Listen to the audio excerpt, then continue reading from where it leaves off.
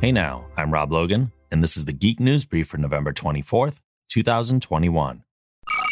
Netflix is developing a Power Rangers universe of interconnected films and series. E1's Michael Lombardo teased that an update may be revealed soon, saying, "Since we set up Power Rangers with Jonathan, we pitched really a whole world approach. It's not just one show, it is shows followed by films and some kids programming.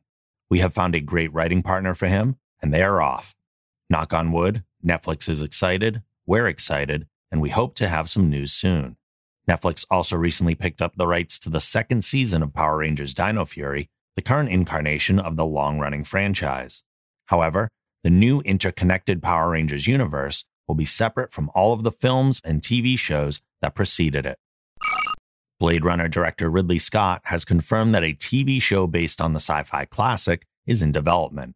He said in an interview with BBC Radio 4's Today that, "We're already into having written the pilot for Blade Runner and the Bible, so already presenting Blade Runner as a TV show, which should probably be the first 10 hours. Scott didn't provide any insight about who's involved with the series or how it ties into his movie or the sequel, which was released in 2017.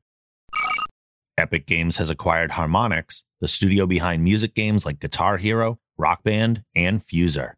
While the studio stated that they'll be working with Epic to bring their unique brand of musical gaming experiences to the metaverse, their immediate plans are to create musical journeys and gameplay for Fortnite. In the meantime, Harmonix says it will continue to support its existing slate of games. That means Rock Band players can continue to look forward to new DLC, and Fuser players can expect the studio to continue hosting events. Additionally, any game that's currently available through Steam will continue to be sold through Valve's storefront. Street Fighter characters Ryu, Chun-Li, and Akuma are making their way to Ubisoft's free-to-play platform fighter, Brawlhalla. Their arrival coincides with an in-game event featuring a new mode called Street Brawl, which adopts Street Fighter's health bars and adds other aesthetic effects inspired by Capcom's fighting game franchise. All three fighters are available to use in Brawlhalla right now. That's it for this edition of the Geek News Brief. Make sure to check out our other podcasts on the Geek Generation Network over at thegeekgeneration.com.